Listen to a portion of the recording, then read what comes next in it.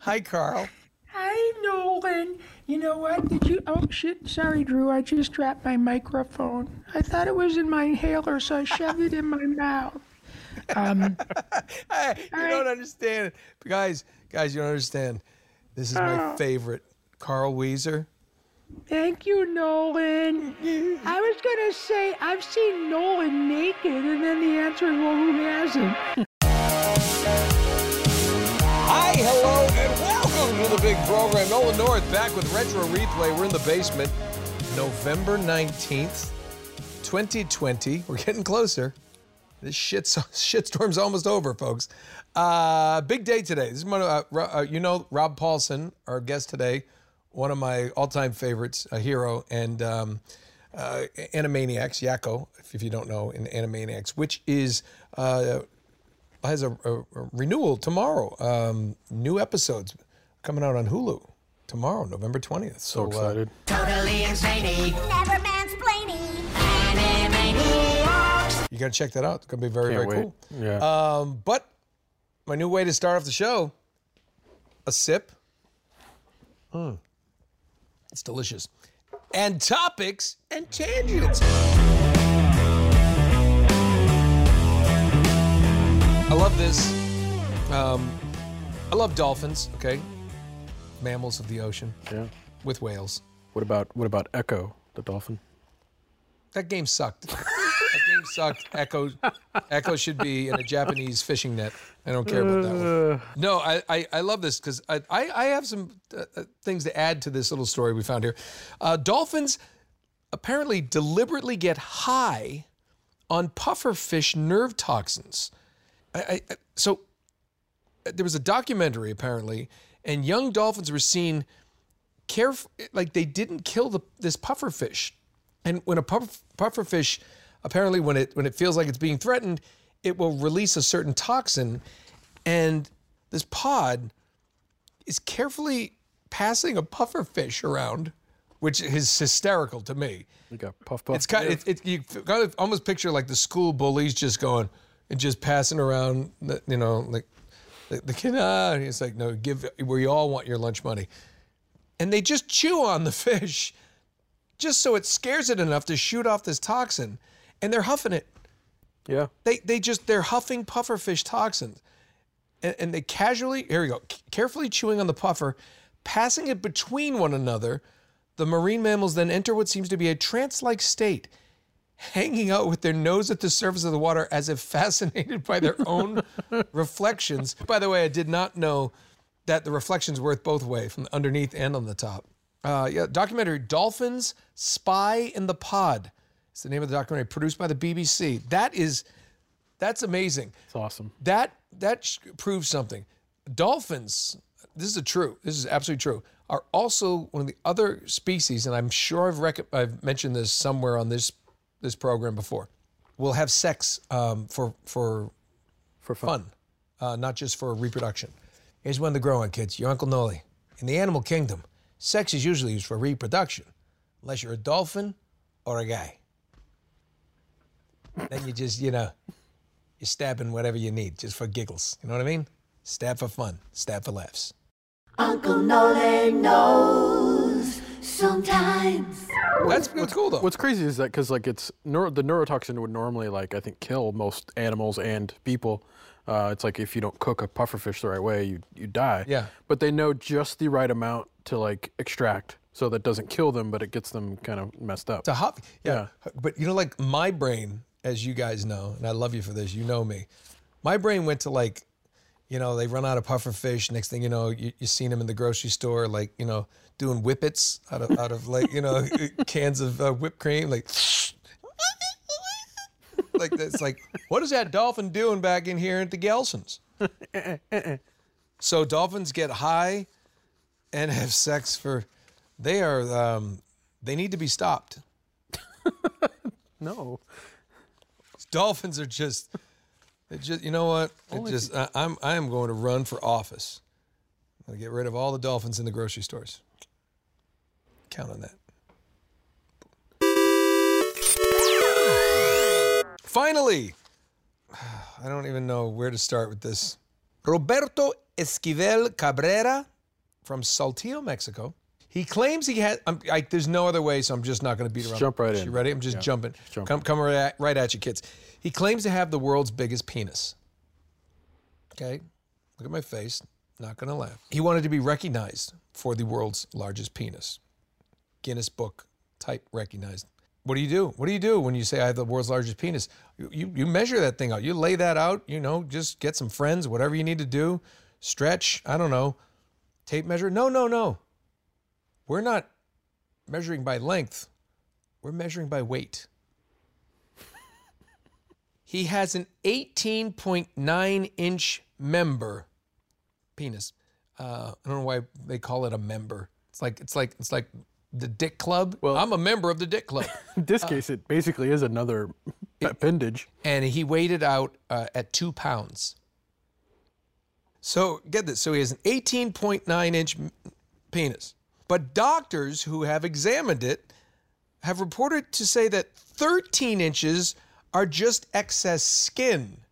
But that's still penis, right? I mean, is that like, it's still penis, or does he just have like, what is that? God damn. Brother's got a love sausage. 13 inches of skin?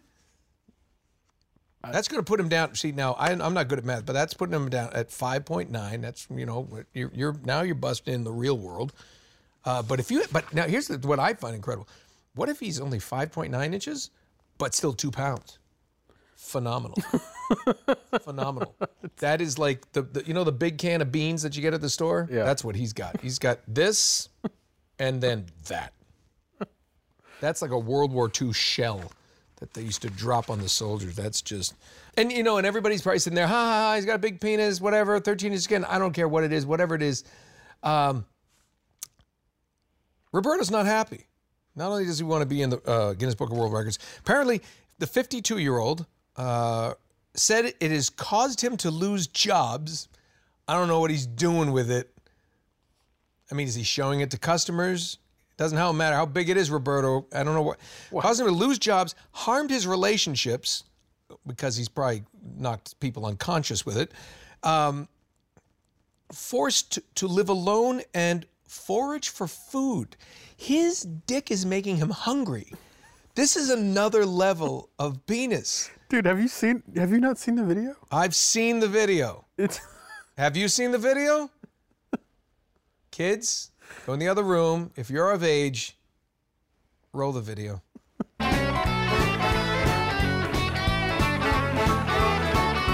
It's so big. It's ridiculous. Oh no. That is not a penis. What we just saw, that is an appendage. It's so full on. I think that thing had its own, I think I saw a hand. I think it had a hand. It's like Quado from Total Recall. It's like another human that lives in. That's not a penis. No. And the 13 inches excess skin, that's not, that's like. Poor guy. That looked like he had like a fruit bat hanging from his groin. There's that one shot though in the video where he's like super proud, where he's like standing up and he's got his arm and he's like doing the penis hero stance, basically. Drew's right. He had the penis hero stance, which they didn't use for the Avengers game. They should have. When I did Iron Man, I did the hero landing, then stood up and did the Roberto penis hold. But cut that out. By the way, did you see? That's not even a fake mime. He held his penis with an extended arm. This is gonna be a great episode. It's gonna be terrible. This is gonna be a great episode. I'm excited because that penis is. It makes you want to yakko. Because it's so wacko. And Dot? It's just a huge dick. It's just, there's nothing I can say about it. Rob Paulsen's here, and he's a genius, and he's not a dick. I have no segues here. Kids, I'm trying, but that was disturbing. And if you want to stop watching right now, I get it. Otherwise, join us. Let's go. All right, kids, it's time to pay a few bills around here at Retro Replay, and this week's soup is coming to us from our good friends at Manscaped. Manscaped.com, they are just pioneers and global leaders in men's below-the-waist grooming. You want to get the Lawnmower 3.0, a trimmer that has a cutting-edge ceramic blade to reduce grooming accidents with advanced, I love this, skin-safe technology pioneered by Manscaped. I like that. Their Perfect Package 3.0 is the Easter egg you've been waiting for in the ultimate male hygiene hack. See, it's like a video game reference. When I think Easter eggs, I think of your Easter eggs. Shave them up, clean them up. You don't have to go right down to the skin if you don't want. Leave a little fro down there. Who cares? Get festive. Turn the pubes into a Christmas tree or a menorah. Whatever your faith. I love it. Go after it. It's also great if you ride a cycle. Seriously, you can shave down your legs, trim that down, any hair, in your ear, your beard, whatever. Don't go from the pubes to the beard. People are going to say you have dick breath. You don't want that. Manscaped will take care of all this stuff. Great for the shopping list. Make it happen. What I want you to do, go to manscaped.com, 20% off, plus free shipping with the code REPLAY, REPLAY. Simple as that, 20% off plus free shipping with the code REPLAY. They know you heard about it from your Uncle Noli, boom, and they know that we love them, they love us. We get the soup, I get the products, and by the way, I have no hair from my neck down, just so you know. Manscaped.com. Delicious.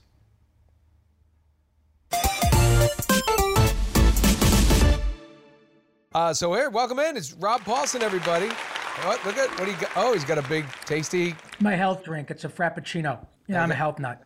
You know what I see at the bottom? The thing is, I got to see the bottom of all the caramel. That's the best part. You're gonna get after Totally. that. That's because that's my post-cancer health regimen. Yeah. Yeah. If I don't have this every day, then I'll get cancer again. They told me that at Starbucks, so I can't believe you gotta Starbucks. believe them.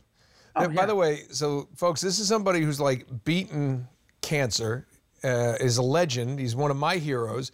And I love that. You know something? I know people have gone through that and they do some form of cancer or some life-threatening and which becomes life-altering sometimes, most of the time. Oh, yeah. But you know, and I know that you make a lot of changes for you know, for the better. Like I got to change some health habits. I'm going to walk. I'm going to do something. But there's also that part of you, because my dad had some heart trouble and he went through some surgeries and he's fine. But he's also like, you know, they said, well, you know, you got to do this, you got to do that, and you should really, you know, maybe stop with the cigars. And he goes, I'm 84. I really like my cigars. So I'll do the other stuff, but I'm going to keep doing the cigars. No, I totally get that, Nolan. I'm almost 84, but I think when you're, let me put it, and it's kind of a left-handed bit of, what's the word I'm looking? It's not luck. Nobody wants to go through cancer, heart disease, whatever. Yeah. However, when you have something that can be life-altering and it doesn't kill you, and you go through it later on in your life, I was diagnosed with my throat cancer at 59. It wasn't like I was a young father faced with my children not having me or my wife doing it alone, or anyway, it was just like, okay, this is something you know you got to have to deal with. If you don't, it will kill you. But we got it. The treatment is you're going to feel like it's killing you, but it, you know, and the glorious upshot of all of it, Nolan, is that I have a much more important story to tell, particularly because of nice folks. You know, we're the best of friends, but when people give me a chance to discuss my experience, it's a platinum lining. I mean, I don't want to go through it again, Right. but I never, honest to God, knew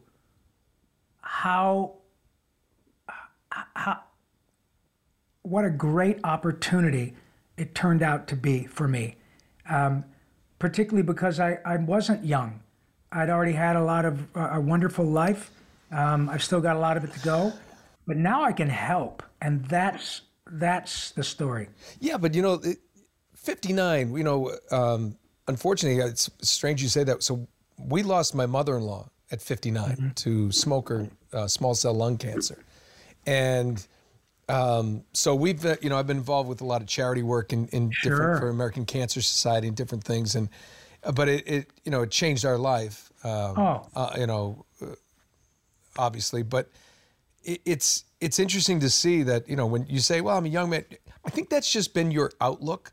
Because 59 is pretty young. I'm sitting there going... It is now. I mean, this is a guy who just turned 50. Remember, I just turned 50, and I'm sitting there going, 59 is not that far away. So no, and things have changed a lot because of the types of procedures your dad went through. Trust me, it was not ever lost on me, Noli, that thousands of people on both sides of the equation, physicians, chemists, oncologists, researchers, and patients, had to go through procedures that were a bit of a coin toss. Some patients died from the treatment. They said, okay, that's too much. Let's back it up for the next patient. I and your dad are the incredible beneficiaries of literally thousands of people who have put their reputations and lives on the line and often lost them to make sure that down the road, I walk in, they say, okay, you've got stage 3 squamous cell carcinoma. You're in great shape, no pre-existing conditions. We know what to do. You're not going to like it, but it's going to work like a charm because we know what to do. Now, 10 years from now, my treatment may seem barbaric, but 10 years ago, they just started cutting on me, excising this lump in my neck and exposing me to... Now they don't do that. So there is the obvious downside is it's frightening, it hurts like crazy, it's miserable. The upside far outweighs the down. Sure. If, when you're talking about a woman like your poor mother-in-law, that's a different story. I was never told at the top of this that I was going to die. They said, you're going to die someday, but not from this. If you don't do anything, 2 years from now, you'll be miserable. 4 years from now, you'll be dead. And you're going to go out looking like Roger Ebert. And that's not a way you want to go out. So it didn't take me long to jump on it. But you see my point. It is a remarkable time in which we're living. And because I think I got this particular diagnosis at a stage where in my life, where I'd already had a career in which people were familiar with Yakko or Pinky or Raphael or Donatello, all that stuff. I already had the ear of thousands of fans just because of the nature of how you and I move through our lives. We're joyful. We live our lives in utter gratitude. We know how lucky we are to have the families we have, the careers we have. We are all about the joy. But to be able to be diagnosed at 59 or 60, now I have those ears of all those fans with a much more important story to tell. Yeah. And that's what you're helping me to do. It's fantastic, buddy. Well, the other thing about it, though, is, and again, is just, not to just seem like I'm laying it on thick. You have always been somebody that I've looked up to, not only because of your talent, but of the way you've handled yourself. And, I mean... there are people who have met you, and then I'm like, oh, you got to work with Rob Paulsen. Isn't he amazing? He goes, and people who first meet you, and I've known you for years, and they go, is he really that nice, or is it because he liquored up again? Because he was, or is he hammered? No, is he really that? He is so positive, and outgoing and kind, and and I laugh and I said, listen, I'm from New England. We don't trust anybody like that. But then you find out that he's like from Michigan. And he's a Detroit guy, and he's a hockey fan. It's like some of the best professional athletes who have too much money are hockey players because they're just the most down-to-earth guys. I said, no, Rob Paulsen's the real deal. And Thank you, as a human being, not just as a talent, and it's one of those things that I always, I said this on your podcast. You were the one who taught me.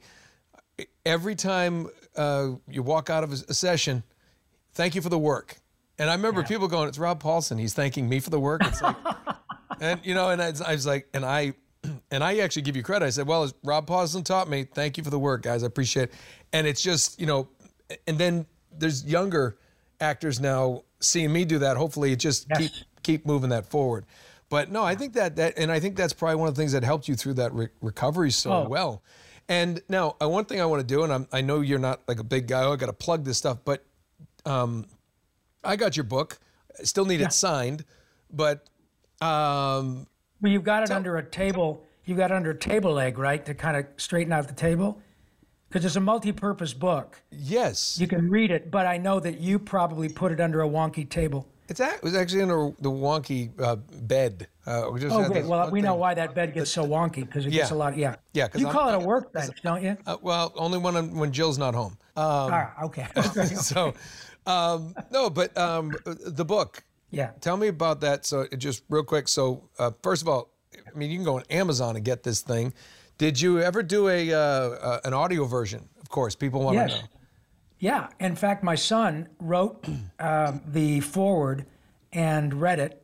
And when you go to Audible for the little whatever it is minute clip, they happen to choose my son and his foreword, and it was really serendipitous that they did, because he did a wonderful job. I, like you, am very proud of my kid, and I had been asked, probably like you. I mean, I saw a picture of you with Tom Holland on the set of Uncharted.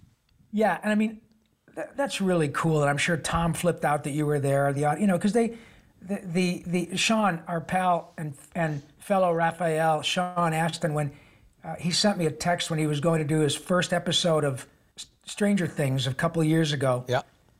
Got to Atlanta, and he said, "Oh my God, I get to the set, and Lord of the Rings, blah blah blah, Rudy, everybody flipped out that I was Raphael in another iteration of Ninja Turtles." So we all know how deeply these characters connect with each other. And what I'm leading toward is, you've probably had, I know how, you and your brother and people, you're a very good marketer and you work really well. Retro Replay is an unqualified success, rightfully so.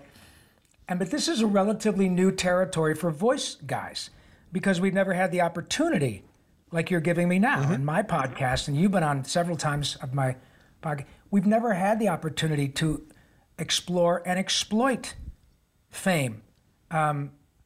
It turns out that people are deeply connected to these characters. Oh, yeah. I mean, we've already talked about things that you and I never would have known, far beyond a paycheck, a rating point, an action figure.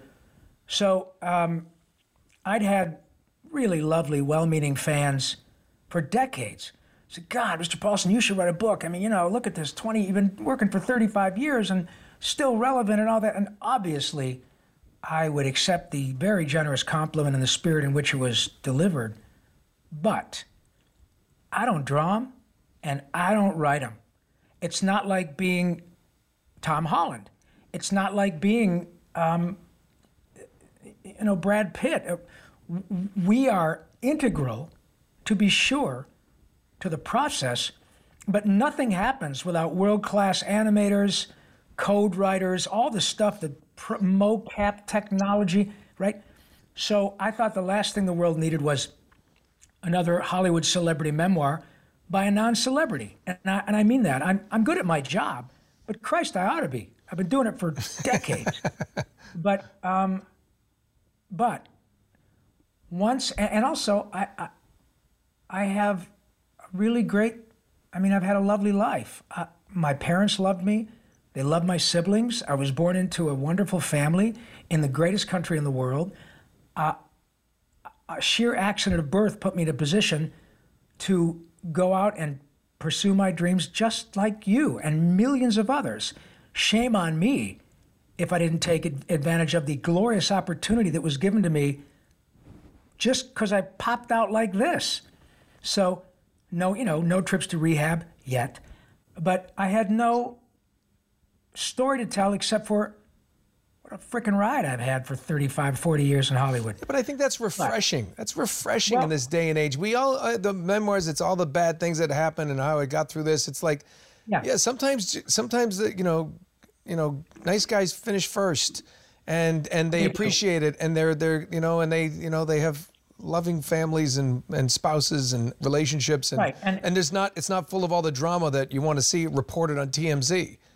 Correct. And my life hasn't, even though it's about sound, it has not been lived in a bunch of crazy sound bites. However, once I had cancer, once I got through it, I thought, you know what, now I've got a story to tell. Not so much that I had cancer, sadly, as you know personally, and tragically, it's ubiquitous. But because of the type of cancer I had, and because I've been lucky enough to work now for 40 years, I have at least 2 generations of people who share the joy of the shows that you and I have worked on with their children. And I have people 10 years older than I who love Pinky and the Brain because their kid turned them onto it in college, and now they're looking forward to the reboot to share it with their grandchildren. So now my story is important because I've had this really long career. I'm still working every day, but I survived the type of cancer that literally hit me in the breadbasket.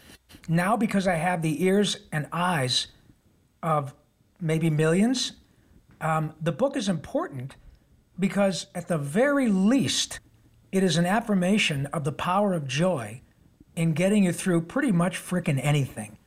And again, the fact that we're great, dear friends notwithstanding, every time I get a glorious opportunity like this, Nolan, you never know when someone's come up to you 3 or 4 years from now and say, man, I'll tell you what, Nolan, I was watching this episode of Retro Replay, and I had just been diagnosed with frickin' HPV-related throat cancer. Yep. And I had no idea that 2 of my favorite guys in the world, voice acting talents, Nolan North and Rob Paulsen, you were talking to Rob, so he told me, you know, he's the head and spokesman for the Head and Neck Cancer Alliance. I went to the website. I got all the information.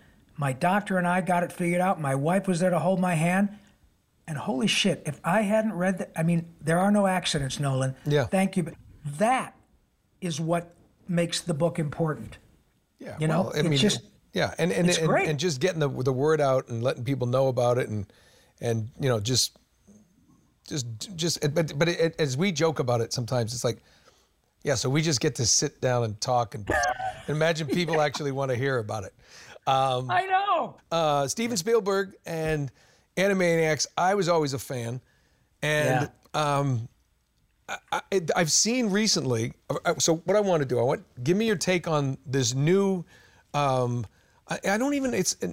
I wouldn't call it iterate. This new rebranding or this new resurgence, we'll call it a resurgence of Animaniacs, because I've seen people kind of going that, you know, social media, of course, which I'm not a fan of necessarily, but it is part of our culture. But it's like some people are like kind of down on the whole idea that they're bringing it back. I'm one of those people going, what do you, well, and they're down on it before it even comes back. Oh, you know, of course. So what's your take on, like, what's your expectations? How are you feeling about this? Well, firstly, you don't ever bet against Mr. Spielberg, ever. Ever. I have had this experience more than once. It happened, interestingly enough, when I was working on Tiny Toon Adventures for Mr. Spielberg with the same crew. Tom Ruger, Frank was on that, Tress was on that, Charlie Adler, Cree Summer, Joe Alasky's gone now, Don Messick gone now, but nonetheless, incredible group. Andre Romano directed it. But when we'd done a few years of that, and there's this new show coming along in 1992 called Animaniacs with, again, Mr. Spielberg. But I remember sitting on my computer at the very kind of early stages of chat rooms and stuff in this very home, down the road from yours, in the shadow of your mansion. By the way, folks, you guys don't know this, and he won't say it because he's just the kindest and most down-to-earth. His house, Nolan's house, has its own area code. It's incredible. Yeah, it does. So yeah, but I don't own it. The bank owns it. I rent it from the bank. You can see you own your house. You can see 3 things in Agora from the space station: Frank Welker's talent, your home, and my freaking teeth. Okay, so They are fantastic teeth. yeah, well, best that money can buy, hockey player. Anyway, so literally, when people found out who I was online, it was, obviously decades ago. Oh my God, what's Steven Spielberg thinking? Why don't they just do more Tiny Toon Adventures? We love that show. It's huge. Oh my God, the music is great. And Steven, please, they say things like this, which is really, I mean, folks, we're living in a time that is so crazy, bizarre, upside down, bizarro world. When people say things about cartoons and they use the phrase, please, Steven, for the love of God and all that is holy about a cartoon, you want to go, please, come on. Let's have some, just please stop that. But they were saying things like that. Oh my God, my childhood is Tiny Toon Adventures. Well, now, of course, Animaniacs became what it became. And I think because we have a new group of folks who are growing up, who were born, when the first show came out, essentially 20 years ago, maybe less, and they grew up with social media. They grew up with everybody's a critic. Right. They grew up with instantaneous fame, like, as I call it, the American Idol effect, where people are plucked from obscurity, often really talented. But it's like that wonderful line that Peter O'Toole utters in My Favorite Year. I'm not an actor. I'm a movie star. Yeah. And it becomes more about fame than substance and career and the marathon.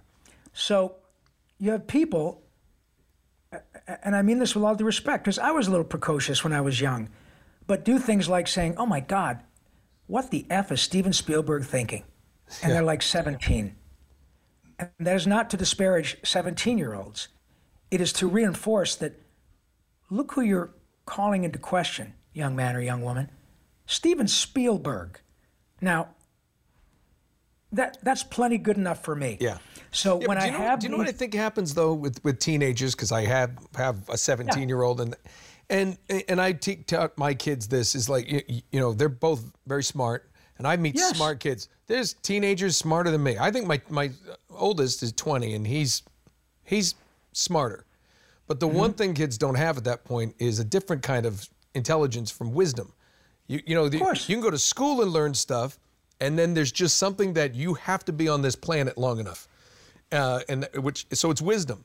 They're not gonna be able to. They don't have it, and that is not to be condescending. It is not at all. I was in the same circumstance, and I know. I mean, I've had the pleasure of meeting one of your boys. I've had the pleasure of meeting your wife, and I know you very well. You're a terrific parent. You are good parents.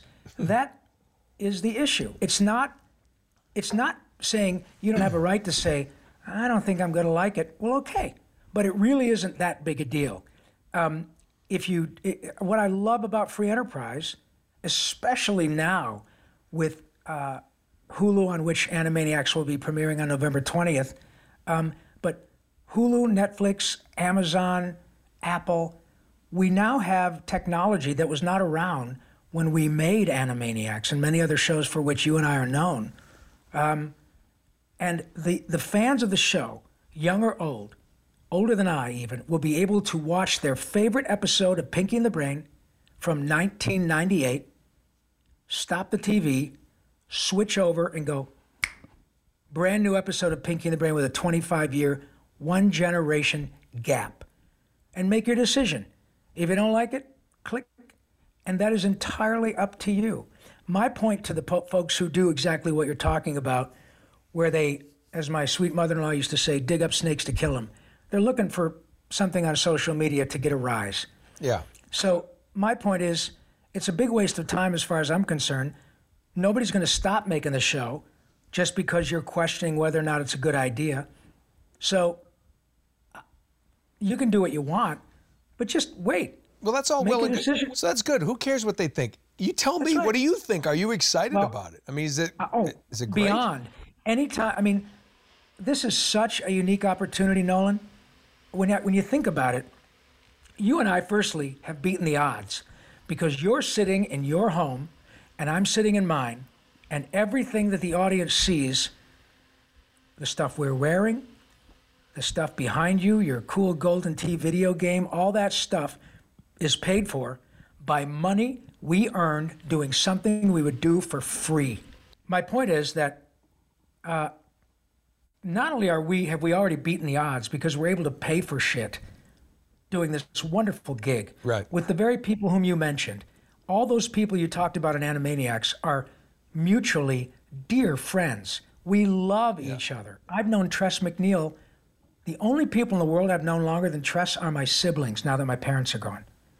And I've noticed that she was I've noticed that she was a cocktail waitress at Charlie Brown's in the Marina, and she is now the unqualified, most gifted, prodigious voice talent in the history of female Hollywood voice talents, period. Maybe she and Frank, I don't think there's anybody more prolific. No, you're probably right. Right. So now we do Animaniacs. Everybody goes on to live their lives. We all won Emmys. We all made a nice living. I'd worked with Steven Spielberg on half a dozen projects before. 25 years later, all this new technology goes by. Mr. Spielberg calls Sam Register, the head of Warner Brothers Animation, a few years ago and says, "Hey, man, I see what Rob Paulsen and Randy Rogel and, they're out doing Animaniacs in concert around the country, and man, those guys can still kill it. And, people love this show. What do you think about doing this again?" And of course, we all said, "Sure." Yeah. Do you know that Mr. Spielberg, at 70 plus years old, went to every pitch, Apple, Hulu, Netflix, and Amazon. He attended every pitch in person.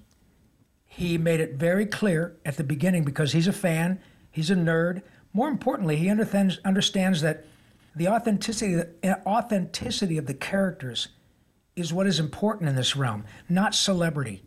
He could call Liam Neeson to be Ralph the Guard, or he could have Peter Dinklage and Russell Brand be Pinky and the Brain, respectively, But he said, here are the pictures of the four actors who are going to be Yakko, Wacko, and Dot and Pinky and the Brain. It's Rob Paulsen, Jess Harnell, Tress MacNeille, and Maurice LaMarche. Period. End of story. That's what's going to happen. Whoever buys this, these guys are in. Now, that is such a unique experience for any journeyman actor, any of us. Then, to have the technology by which we can do what we discussed earlier. Watch this stuff in real time, and it's just mind-blowing. So then, we're working on it for a year and a half. It's getting ready to go.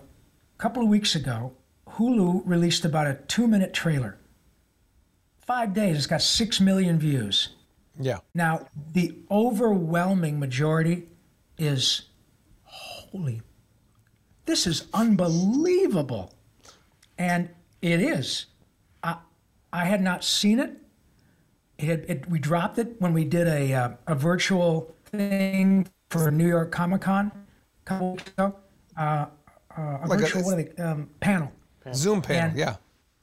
The audience, they flipped out. So now if people go to just punch in Hulu Animaniacs trailer, and you'll see it. Between the two they've released, it's got some, just on YouTube, let alone IGN, all the other, collectively on the 3 major sites it's been released on, it's probably getting close to 10 million views in a month. Now, that's probably not Star Wars realm, but it's a pretty big goddamn deal. Yeah. And the overarching, check this out. Out of the blue, a fan sends me Rotten Tomatoes did a 1,000-person sort of questionnaire. What are the 30 most anticipated shows of 2021? Broadcast television, new platforms, whatever. The only animated show, and number 4, was Animaniacs. Really? Now, it was literally 1,000 cross-referenced people that Rotten Tomatoes went through via their website. And my God, we're ahead of Raised by Wolves and all these other wonderful shows that are just going to be mind-blowing. But this has nothing to do except that Rotten Tomatoes, a relatively well-known and respected, critique place where people go and say, hey, honey, check this out. It got 98 on Rotten Tomatoes. Let's watch it. Yep. We came in number 4. It's crazy. That tells me a lot about the anticipation. Then when you couple that with the response of literally 3.5 minutes of stuff that nobody's seen, including us, I think somebody once said, don't bet against Steven Spielberg. Yeah, well, the thing about it is the only way they could have screwed that up is if they tried to stunt cast it and they didn't have the original Pinky of the Brain. I mean, that's the only way you screw that up. Because then people are like, well, you've just ruined it. And he's and Spielberg's too smart to do anything like that. Because he gets it. And if you watch the eponymous, it's a really cool documentary, and I would suggest that your viewers watch it if you are interested in movies or the way they get made and all that. And certainly Steven Spielberg is arguably the king of Hollywood. But it's this wonderful 2.5-hour documentary simply titled Spielberg. Came out about 3 years ago on HBO.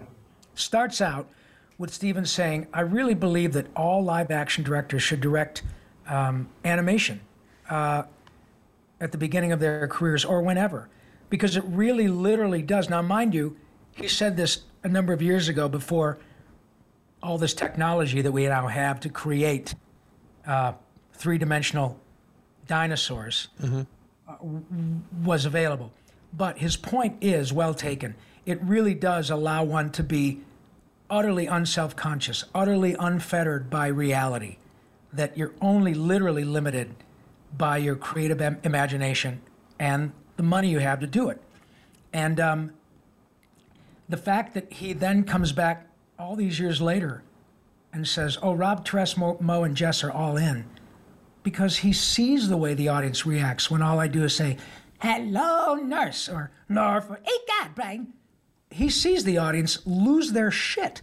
Yeah. With 5,000 people in the the New York Comic Con. Yeah, kind of like it's not we about kind celebrity. of do now.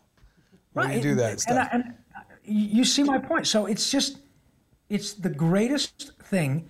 Me personally, I don't know of too many actors who do what we do could lay claim to something that is unique as this experience, Nolan. Yeah. This is unbelievable. And then when I circle back from a personal perspective, all this is going to help me do is raise my platform to help out with the cancer stuff. Because if somebody looks at me and says, wow, this guy went through throat cancer, he wasn't even sure if he could speak for a while, but he's right back at doing this again at this level with Steven and his buddies. He hasn't skipped a beat. That treatment is important. Yeah. I can do this. I won the lottery, man. Yeah. I cannot tell you how grateful I am. Just constantly giving back. Yeah, but I gotta say, sure, there's Yakko and there's Pinky, but you know my favorite. Yes. Hi, Carl. What we have is beautiful, and you can't destroy it. All righty then. The other day, Let's bring back Jimmy Neutron. Let's you know what? Too. Hey, man, why not? Because we're in reboot mania, and we have this lovely window of opportunity. Because the cool thing about our gig, look, Frank, we love our Frank. Frank is 74. He's 10 years older than I am. He's better now than he was at 64. Yeah, right? I know. Yeah, no. Somebody asked me the other day. They said, "Have you seen Frank Welker?" I said, "He's probably at one of his houses, in some other state, with one of his planes." Deciding which plane to fly today and what golf course to play at, and I think he works. I think I told somebody, I said, I believe he works Monday afternoon through Wednesday noon. Because he can, and he's he's better than he ever was. Yeah, I worked with Mel Blanc twice, and the second time was probably 6 months before he died. He was 80-ish, and he was moving a little slow, but man, I sat next to him at Hanna-Barbera on a Jetsons project, and I mustered up the courage to say, Mr. Blank, if it's not too much trouble. And of course, he knew exactly what I wanted.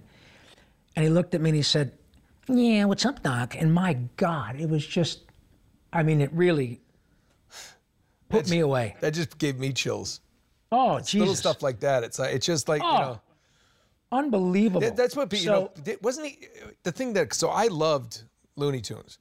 Oh, and I God, remember when going back on, it was one guy who did like everything. Yeah. I mean, like, it's like, well, wait, no, who was Foghorn? He was like, no, it was him. Like, Mel. But Bugs and what? Bug, but what about Speedy? It's like, no, it's all, Mel did everything. Everything. And, I mean, that's freakish. I mean, yeah, it is. It's unbelievable. And I'll tell you what, you want to, if you have folks out there who have Sirius XM satellite radio, get a chance to listen to radio classics, because it's stuff that inspired me when I was a kid, because my parents had them on cassette tape. But now, when you listen to all these great radio programs from the 30s, 40s, 50s, and even early 60s, Mel Blanc appears in a lot of them because he was on Jack Benny's show. Yeah. And was very instrumental in Jack Benny's huge radio success in the 40s and 50s. And man, let me tell you, when Mel starts riffing, and he was probably in his 30s and 40s, holy shit. Just every time I think I'm getting good at my gig, I listen to Mel Blanc from 1945 or Peter Sellers from 1955, and I think, yeah, well, you still got a long way to go. But that's the glory of what we do, is that we're only limited by our desire to keep doing it. But man, no, it's the cool thing about Carl, that was one of those instances where, for whatever reason, he's developed his own little fiefdom of celebrity. Yep. People love that guy. So there's memes apparently. My son, my 17-year-old comes in and he goes, Dad, have you ever seen this? This is Carl Weezer. And I'm like, it's my favorite character. That's my buddy. It's Rob Paulsen. He goes, yeah. You know Carl Weezer? And I'm like, yeah. He goes, can he do these things for my friends? I'm like, there's Cameo for that. Go give Robbie some cash. Yeah. I think the one he's talking about is, excuse me, are you going to finish that croissant? Yeah. Now, I don't know what that's about. It was an episode.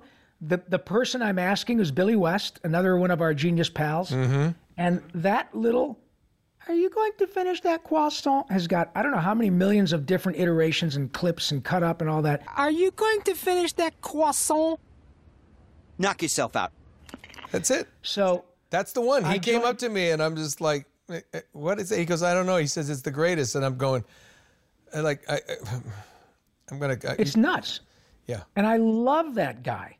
I wrote some lyrics to Spooky for Halloween the other day, and put it on TikTok because people love Carl on TikTok. He's got like 115 million views of different versions of Carl. So I wrote, because you know in the show he had a big crush on Jimmy's mom. Oh yeah. So he goes, in the cool of the evening when I'm thinking about my crush on Jimmy's mama,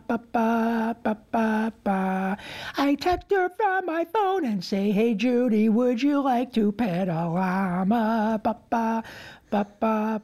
She says, I can't, Carl, please, 'cause I've got cookies to bake. And I say, please, Mrs. Neutron, I fear my heart you'll break it. Love is kind of crazy with a spooky older girl like you. And so it got all kinds of views, and people love Carl. And that's one of those instances, not unlike Nathan Drake, when the visual works perfectly with the actor, works perfectly with the dialogue, and it becomes seamless. Oh, no. Carl, he's something else. I love that guy. And that is a direct result of the animators talking to me once we started to roll, and they would start hearing me riff a little bit, and they would say, could you do more of this, or try less of that? And man, when it works, animation is absolutely freaking magical. Yeah, so you're saying they kind of dialed it in with you. Totally. To get exactly how that goes. I had nothing to do with that. They were in Dallas, a company called DNA Productions, and they called me and said, "Hey, we really dig Carl." And I said, "Oh my God, I love doing that character. Could you do a little more of this? Because we know we've got some great things that we can riff with on our computers." And oh my God, if I would say, "Ow, my scapula," they would do these little shuddery things that worked. So the visual was brilliant, but only because the animators took the time to ask me to mess with them, to play with them. Yeah, that's beautiful. And it makes it a seamless character. Oh, collaboration. I like love that. Yeah, it's just, and the proof is in the pudding. That show's 18 years old. The new episode hasn't been made in a decade and a half. But man, if I start ripping as Carl, people start doing what you're doing right now. It's fabulous. It's my favorite. It's absolutely my favorite.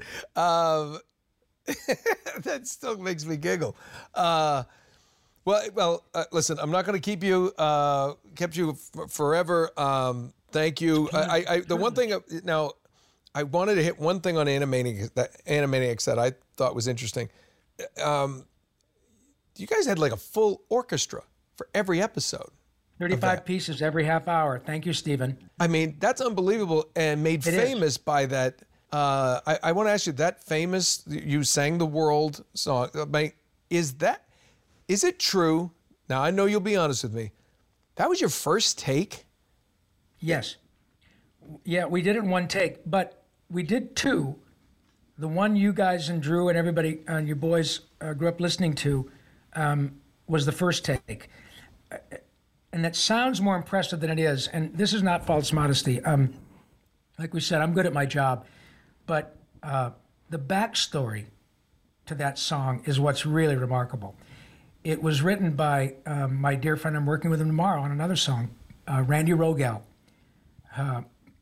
Check this out.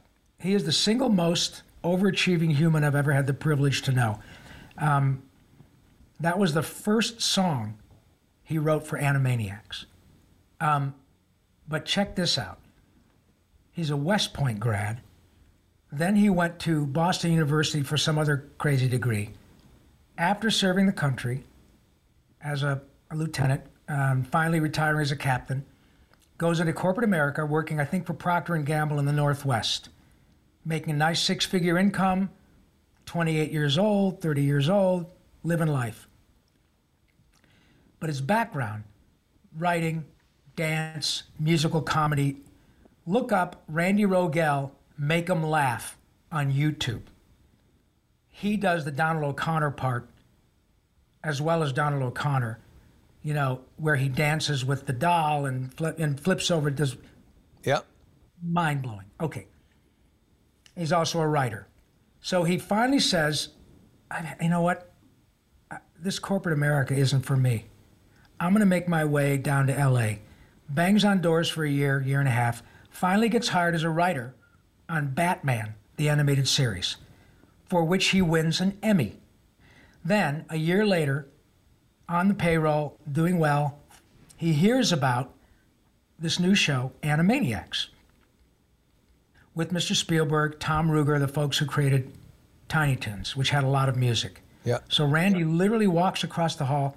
Yeah, I'm over here, but my background is music. I've got a lot of really great songs. Yeah, no, dude, you just won an Emmy. They gave you a bump. You're making a great living in Hollywood as a writer. You're just starting out. You're writing on Batman, which, by the way, arguably is one of the preeminent versions of that show.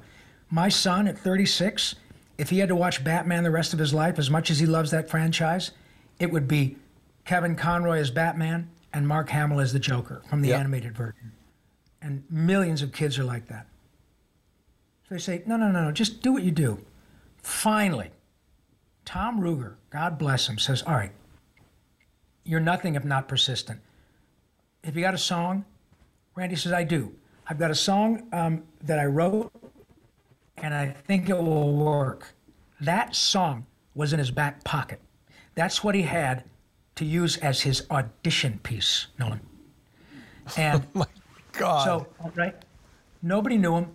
That's the kind of stuff I love to tell people, because you don't know when you come to L.A., and you should have a certain amount of confidence, but also humility, maybe a little bit of fear.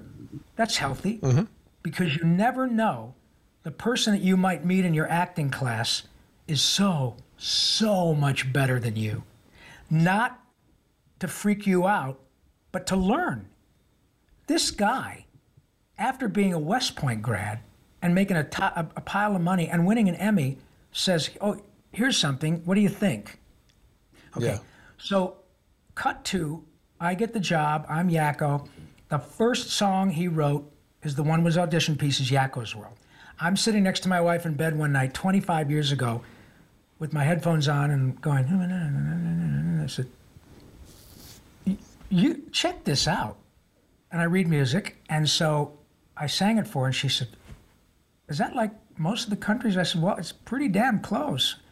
And they're rhymed. And this is nuts. So I'm good at my job. Okay. But dude, we live in LA. You can throw a dart and hit a good singer. Yep. What you can't do is throw a dart and hit somebody that can write that stuff. So Randy wrote that. He wrote, it's a great big universe and we're all really puny. We're just tiny little specks about the size of Mickey Rooney. You might think that you're essential. Try inconsequential. It's a big universe and you're not. Or the states and the capitals. Cheyenne is in Wyoming, and perhaps you make your home in Salt Lake City out in Utah where the buffalo roam. Over and over and over again. He wrote a song for Dot, I'm cute. I'm cute. Let's see, I'm sweet and I'm cuddly. I'm small just like Dudley, but more, it's a chore to be constantly cute and attractive to boot. Shut the front door. Yeah. And he's doing that at a higher level now, 25 years later. Wow. That's pure, unadulterated genius. I'm good. And I'm better than good. Now, I'm an expert. So are you. We've put in our 10,000 hours. But there's this, then there's this. And that's where Randy lives. Moreover, when you talk to Randy, you'd never know it. He's not about anything but authenticity, kindness, joy, and the willingness to spread it for the good of the show, to make it better. So when I went in to record that song, I'd rehearsed it for a week. I had the music in front of me. I was ready to go. And it fits together. Oh my God, it's just beautiful. Yeah, it's seamless. So yeah, I did it. The first take is what they kept, but the real story is the song. And what I'll sing for you is Randy came to my rescue because obviously the world has changed a bit. So Randy, because he had an extra 7 minutes on a Tuesday, sent me this months ago. Check this out. He wrote a new stanza to Yakko's World, which, by the way, that 2.5-minute cartoon directed by the late, great Rusty Mills is just Yakko. No dialogue except for the music, and I mean the lyrics. But you could argue that that is a seminal piece of American animated art. That 2.5-minute cartoon is mind-blowing. It's simple, it's clever, it's unique, beautifully directed. It starts and ends in a very clever, wonderful way, and that's it. It's really good. So here's what Randy wrote to update it. Update Wacko's World. Okay. Update Yakko's, because he said, Rob, the world has changed, and people would say, kiddingly, Mr. Paulsen, that's a great song and all, but there are countries, and that's smack you. So Randy said, no, they're right. So here's what he wrote. Out of the blue, without asking, sent it to me in an MP3 and said, you should learn this. And so when you go to your, doing your stuff with Nolan North or your live events after COVID Con, hit him with this. Check this out. Montenegro and Bosnia, Herzegovina, the Soviet Union is gone. South Africa, Georgia, Moldova, Latvia, Belarus, Azerbaijan, Uzbekistan, hey, Kazakhstan, hey. Then there's Tajikistan too, hey, Turkmenistan, hey, Kurdistan, Armenia, Tonga, Palu, Lithuania, Serbia, Kosovo, US Samoa, the Balkans, Brunei, Macau and Crimea, then Eritrea, Ukraine and Estonia, here's Macedonia, New Caledonia, Eastern Slavonia, Ivory Coast and Cape Verde, Andorra, the Solomon Islands, Dubai. Goodbye. How about that? Isn't that great? I got no words. Wow. I got no words. Unbelievable. And for Randy, it's like falling off a log. Yeah, what you just did is off the log too. I understand that's geniusly written, but the fact that you just like, okay, I don't know how you see. Well, but remember how you said there's always someone better. You're like, yep, there's always going to be someone better than me. That's ridiculous. I'm like, well, shit. Isn't that great though that the good news for any creative person, and I love telling young folks this because it really is about the marathon. If you really are lucky enough, there are like 3 stages of luck or passion, as far as I can tell now as an older person, that if you're fortunate enough to find something about which you're passionate, baseball, hockey, bowling, working on cars, sound, I don't care what it is. If you find something that really floats your boat, where you can wake up every day and I can't wait to get to the bowling alley, I can't wait to work on my Jeep, whatever it is, you're pretty lucky. Then, if you find something that you're really passionate about, but damn, you can really bring the high heat, you can make the ball move up and down. Yeah. You're good at it. Wow. You're passionate about baseball and you can make the ball move around. Wow. You've really, then if you say, God, I just love creating character voices. I mean, I do it just because it makes my soul happy. Now all of a sudden I'm 25, 30 years old and I'm getting the chance to do it. These people found out you can sing. Holy smoke. Luck, opportunity, preparation, luck. Okay, so you love it, you're good at it, and then people are paying you to do it. Dude, we've won the lottery. Yeah, you've won. Right. But the glorious news is it doesn't go away until you want it to. I have the same Jones as you to create at 50 and 64 that I did at 10. I promise, I swear to Christ, it is no different. And Randy's the same way. It's a joy. It's an absolute, authentic, grateful joy that is art for the sake of the art.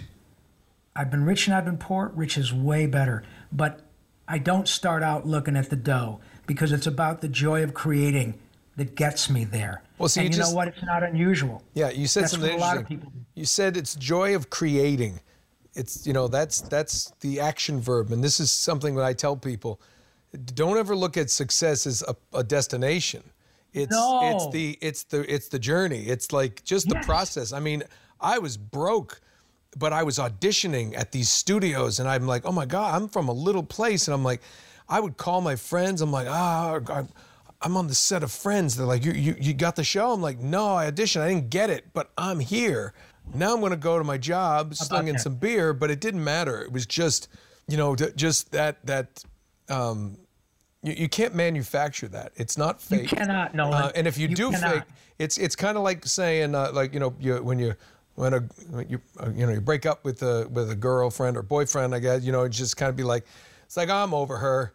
And you're really not. You can say you're over her as much as you want until you really are, because you don't have to think about it. It's not like you're trying to convince yourself like, yes, I'm enjoying the journey. I don't know how I'm paying rent.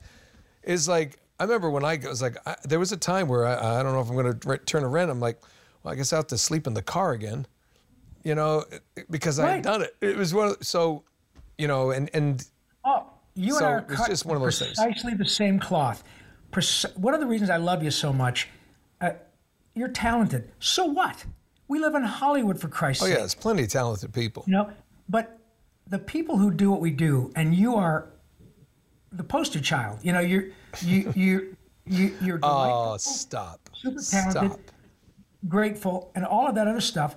But your success in terms of your talent is no surprise. But you further this vibe that we all embrace about this gratefulness, this gratitude. And every time, just like you, I was doing the same thing. I'd call my parents and say, check this out. I didn't have a camera on my phone, so I'd have like a little Instamatic, and I'd be, look where I'm pulling into. I'd stop and I'd be the gate at Paramount. And, and I'd get the picture printed and send it in the mail, and they go, oh my God, Rob, we got your picture of you at Paramount. And That was the Jones. It is about digging the ride, about digging the hustle, and I'm still that way. And when I was broke, and the times that I, get 3-4 callbacks for a network pilot, and my agent would say, "Dude, keep doing the same thing, man. They love you. Just go back there and kill it." I'd get home and I'd thinking, "Oh my God, I'm ready." "Hi, yeah, it's Jim. How'd it go?"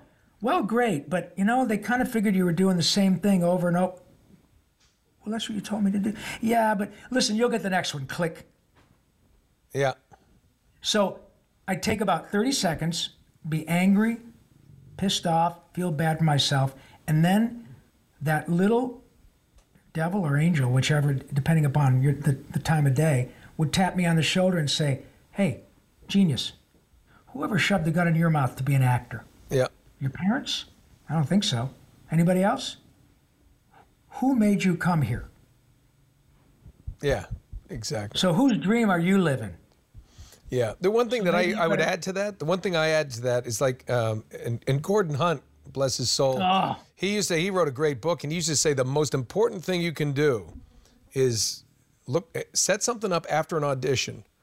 Like you're going to a movie, you're going to go meet friends, have something to look forward to so you don't stew over it. You got to get over that and the one thing I tell people, like, why did I get Nathan Drake? Why did that change my life? What? Well, why not, I guess. But the other reason is I was the right fit. Yep. And I had that opportunity to, be part of the auditioning process for the other actors. And it was one of those points where I'd sit there and go, wow, everybody who just came in was really good. But is everybody, and then everyone would look, but clearly it's this person. And everyone would be like, yep. And I can't tell you why. It was just, everyone was great. She was just more right. Not even necessarily better. You could look at someone's resume and go, that's probably the better actor when you look at the resume, but who cares? That's the right fit. That's right. Totally. And that's just the way it is. And I think that's why I've never taken it personally when I don't get something. Never. I try to get over it. I mean, we could go on for, it's a longer conversation, but there's been times where you're like, oh, but that one, if I had gotten that one. And I remember, and every time it's been that one, that TV pilot or something will go, and it never got picked up. Mm-hmm. And I look there and I just go, I was right. I was the right one. And they've made the shows. Because if I had done it, it clearly would have gone. Sure. Rob Paulsen, you're a gem. You're a treasure. Thanks, you're my hero, my mentor. I love you. I will. I want to see the new car. You can bring it by. Do you have the code for all the gates to get into my compound? Well, I have the code for the gate that's actually made out of 24 karat gold, which is. We had that bronzed. Oh, good. Okay. See, that's how classy you are. You have your gold gate bronzed. That's how classy I am. How classy? This is the kind of guy who steps out of the shower to pee. That's class. Nice. You're talking, baby. No, man. Listen, this is always really a pleasure. I just love you, pal, and thank you very much. And Drew, thank you, buddy.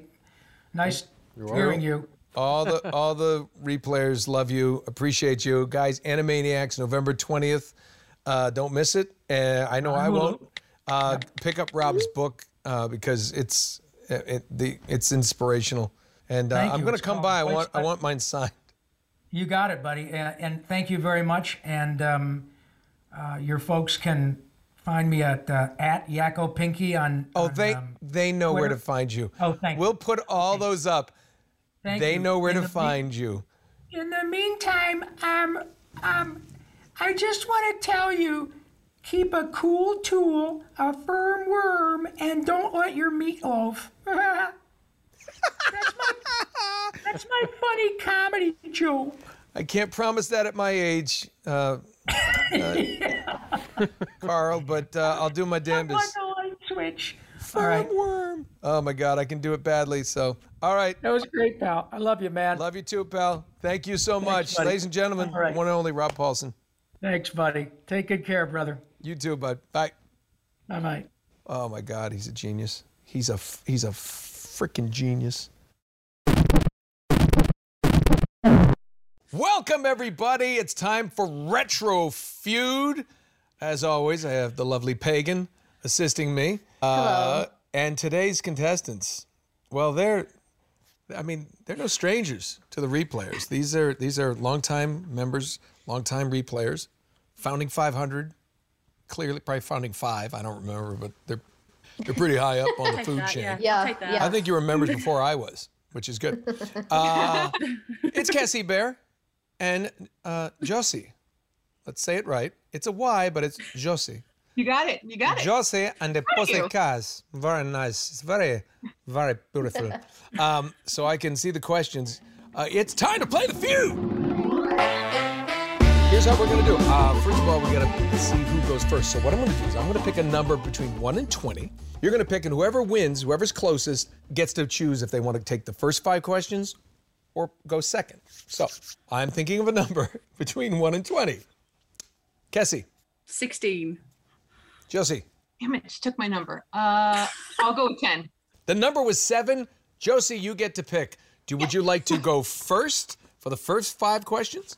Or would you like to go second after you see and know what Cassie's done? I'll go second. Okay, Cassie, are you ready? Hi. Okay, No. we will put, we are under a very strict time limit. We're going to throw 17 minutes. I don't know. Oh, no. Appreciate more brevity. Take your time. Here's the first question. When you get out of bed at night, name something you would be likely to unexpectedly trip over. A cat. Number 2, name an Australian guest that has been on Retro Replay. Liam McIntyre. Name a word or phrase that begins with the word hot. Soup. Soup. Especially around here. It's hot. And it's probably too thick. Name something that only happens once every few years. Can I pass? You don't want to. There's Drew no time being let limit. out of the cage? Drew out of the cage. You know what? We're going to take that. We'll take that. Number 5, name something you might bring on a date. Drew. No. No, not Drew. No, go ahead. Take your time. Name something you might bring on a date. You don't want... If I said name something you don't want to bring on a date. I mean, not unless your Drew's your date. parents. Your parents. Parents.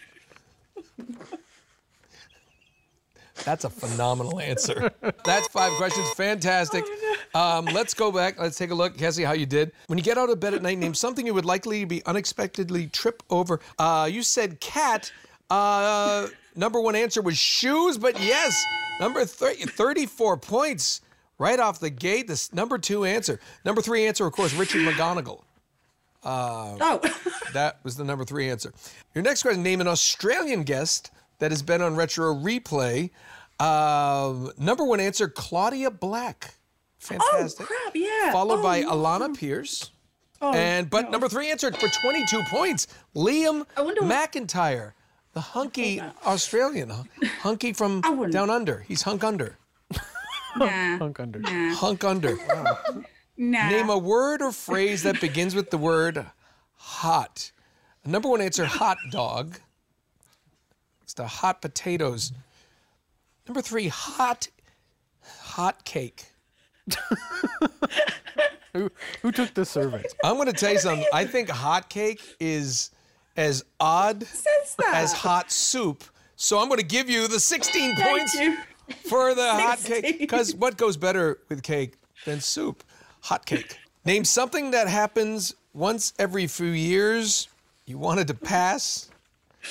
We could have taken. I didn't answer that one. What was your answer? Drew out of his cage. Oh, That was Drew it. out of his cage.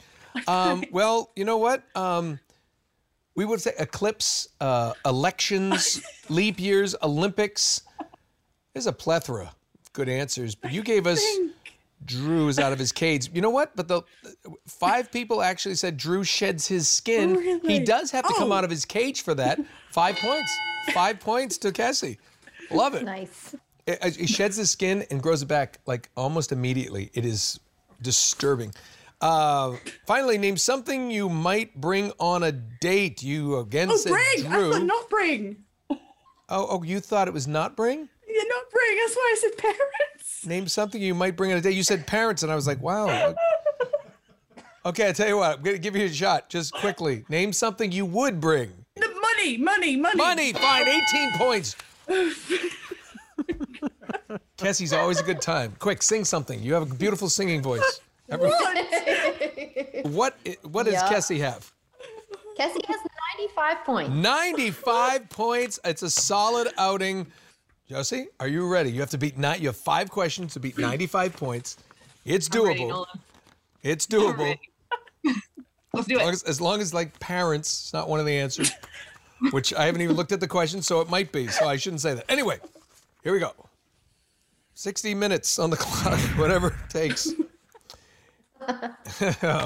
This first question, really? This is okay. This is the real question. So, name something you might beat. B-E-A-T. Something you might beat. A punching bag. Name a made-up character / persona from like a character done on retro replay. Seamus the Knight. Name someone you might call if you were in trouble. My mother. Your parents. Yes, I can't believe after all this, there's actually a question. And I just said, don't say parents. And by the way, it's the number 1 answer. We're not even done with this, but you got the best one. My God, I'm not good at this. Here we go. Apart from Drew, what else might you find in a cage? In a cage. Hamster. Name something people do in their sleep. Talk. Okay, talk. Okay. Ding, ding, ding, ding, ding. Oh, hey, that's the end of the round. Woo, just in time. You got that one under the buzzer. Beautifully done. Looking to beat 95 points. Name something you beat. You said a bag. I'm going to look like that's like the bag is for, so number 1 answer was a rug. Number 2 was eggs. Number 3 was an opponent. Could the bag be the training for the opponent? I kind of like that. I kind of think so. I said punching bag. Punching bag. Oh, you know what? Oh, no, 10. A game. It could be like a game. 10 points to Josie. Starts off with 10. Here we go. We're rocking it out. Name a made-up character or persona from retro replay. You said Seamus. I can't believe this. Nobody said Seamus. Number one, Uncle Sal. Number 2, Phil Kensington, Uncle Noli, a lot of uncles. Frank and Edith, Anus and Anus, and Nip and Tuck. Nobody said Seamus. That's you know what I'm giving 3 points for that because I'd say Seamus. He's up there. 3 points up there. Yeah, Seamus and Knight. Oh well, you know what? Oh no, I get it. No 3 points. I'm taking this back. Because it's not a character. It's a character from one of the games. No, it's a 0. No, technically his name is Arthur. His name's Arthur. That's right, but Arthur's not on there either. So. Okay, I tried. Doesn't matter. Doesn't matter. Cassie, don't help her. I think she's got this one. Name someone you call in trouble. Parents, number 1 answer, 35 points right there. Bang. Okay. Apart from Drew, what else might you find in a cage? Number 1 answer, dangerous animal, but that would be Drew, so I don't get that. Number 2 answer, though, hamster for 23 points.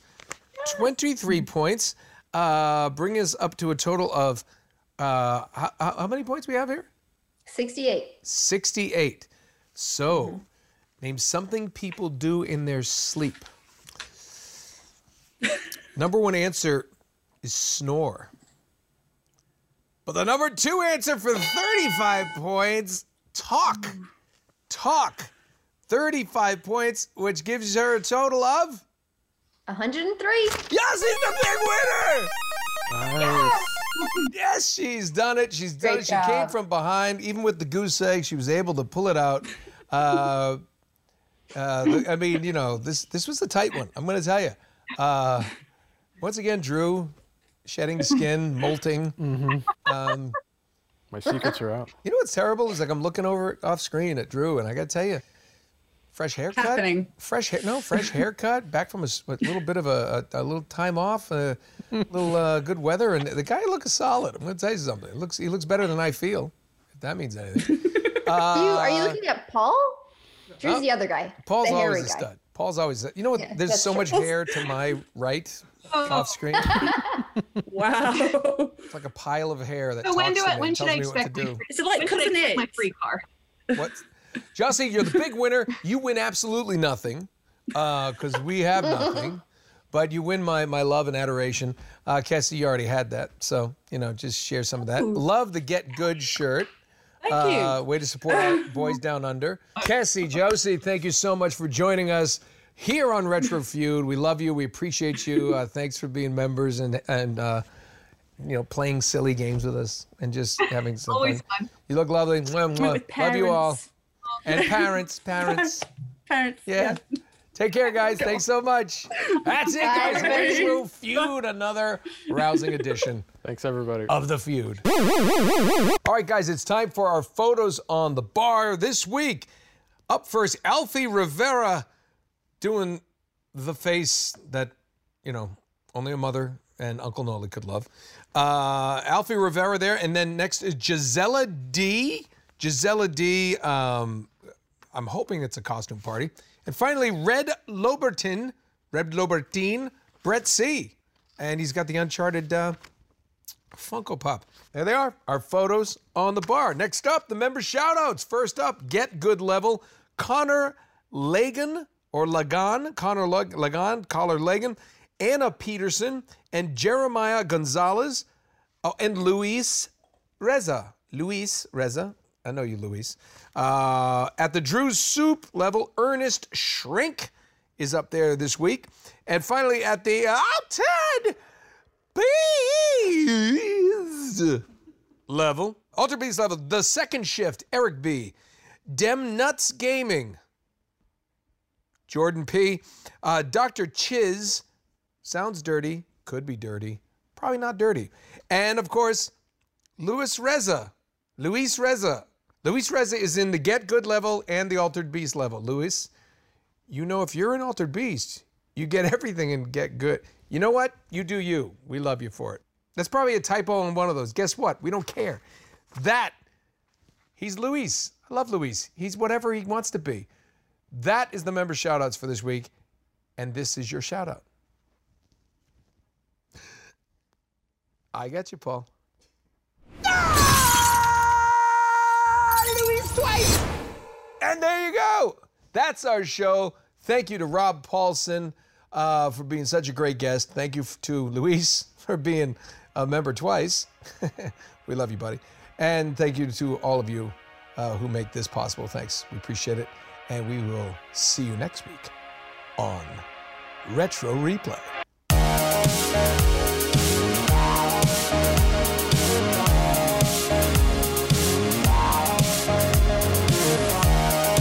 Oh, that was like a professional outro. I like that. It'll never happen again. Yeah. See you next week. Probably not. Retro Replay stars Nolan North and was created by PJ Harsmer, Drew Lewis, and Nolan North. This episode was edited by me, Stephanie Judge, and mixed by Paul Baugh. This show is listener supported. So, if you like what you heard, please subscribe and leave us a review on iTunes, or join our community as a member on YouTube. You can choose from one of 4 tiers to support on a monthly basis. If you're currently a member, thank you for supporting and keeping this channel going. This show is brought to you by Red Bear Films and Retro Replay. I'm Stephanie Judge. Stick around for another episode, or we'll see you next week.